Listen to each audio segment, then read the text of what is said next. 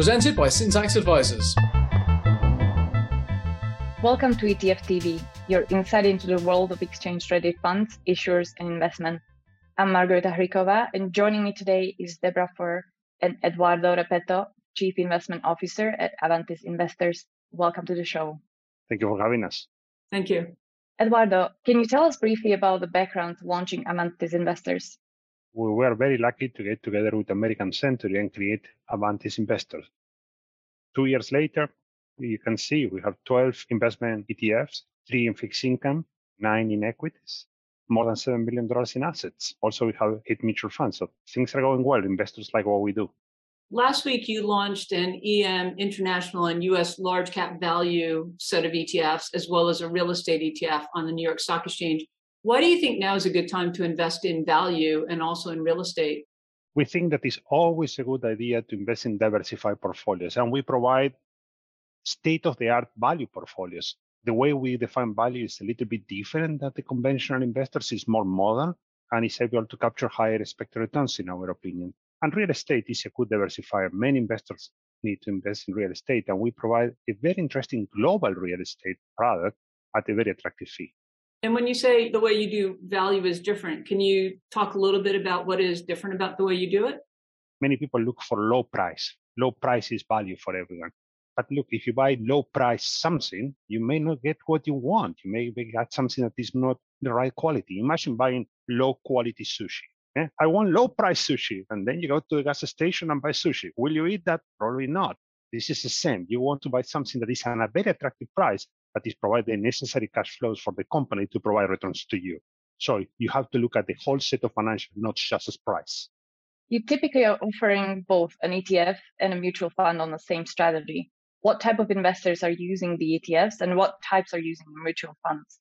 That's a very interesting question. So if you think about mutual funds, there is a set of investors like 401k plans that they really are set up because of operations to buy mutual funds or CITs. And we can provide both mutual funds or CITs. The typical ETF investor is someone that is taxable or just a client of a financial advisor that is trying to grow their assets over time. They don't have the operational restrictions that 401k plans have because of record keeping and all the different setups that operate the trades overnight. Some 401k money, some IRA money goes into mutual funds, but most of our money comes into ETF. It's a more modern vehicle, so many people have adopted it. Besides the 401k product, do you see people using mutual funds and ETFs differently when they are using them both? Investors we deal with financial advisors or wealth managers that allocate for their clients. They think about asset allocations, and they're using our funds or ETF to create components in an asset allocation that is designed to achieve the advisor clients' investment goals over time. And so, in general, our clients in mutual funds and ETF are trying to do the same. They're trying to create an asset allocation for a long-term investment process. And how does your team at Avantis Investors work with the ETF team at American Century? We are part of American Century. So the capital markets team, for example, it's a very deep team inside American Century with great talent. Is our capital markets team.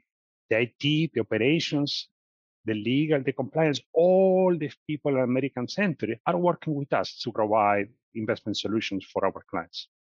So you've had a good run for 2 years. Do you think that you'll be launching more ETFs? Oh, you bet. This is just the beginning. Let's put it that way. We launched some ETF back in 2019. Those ETF grew. We launched fixed income. Now, the last 2 weeks, we launched 4 new ETFs, and we already have more in the dock. So they are going to come in probably 3 months from now, 3.5. Look, there is demand. People is asking us to do this, to do that. And ideally, we'll do everything today, but you have to pace. You cannot do everything at the same time. So we get there. We launch much more. You will see us. That's great. Thank you so much for joining us. It's a pleasure. Debbie, can you tell us about some of the other news in the ETF industry? Last week was a pretty active week. We had 63 new listings from 38 issuers and 23 new cross listings. So we've seen a very significant increase in the number of products being listed this year. We haven't seen a very significant increase in the number of delistings. So net, we are up in terms of overall listings. Carbon credits are now becoming a topic that we see ETFs being listed on. CraneShares had done one a while ago in the US. We saw 4 of them being launched in Korea. We've seen a lot of new activity in Asia and also in Europe. ESG is definitely one of the themes. We're seeing a few more active ETFs come to market. So I think the trends that we've been seeing over the year have been pretty consistent. We also saw the announcement that Motley Fool will be converting to mutual funds into ETFs before the end of the year with about $1 billion in assets. So that conversion is still happening, even though we do have the threat of some of the tax benefits of ETFs going away. People don't expect that the US Senate will pass it. We've seen a lot of interest in crypto and digital. In Mexico, the exchange is trying to get approval to be able to list digital futures as well as crypto ETFs or ETPs.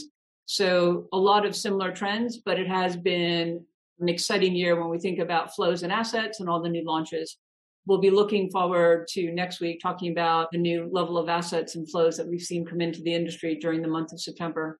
Thanks, Debbie. And thank you to our sponsors, Syntax Advisors, to Eduardo, and to all of you for watching. To watch prior episodes and to see news from the ETF industry, visit etftv.net. Thank you.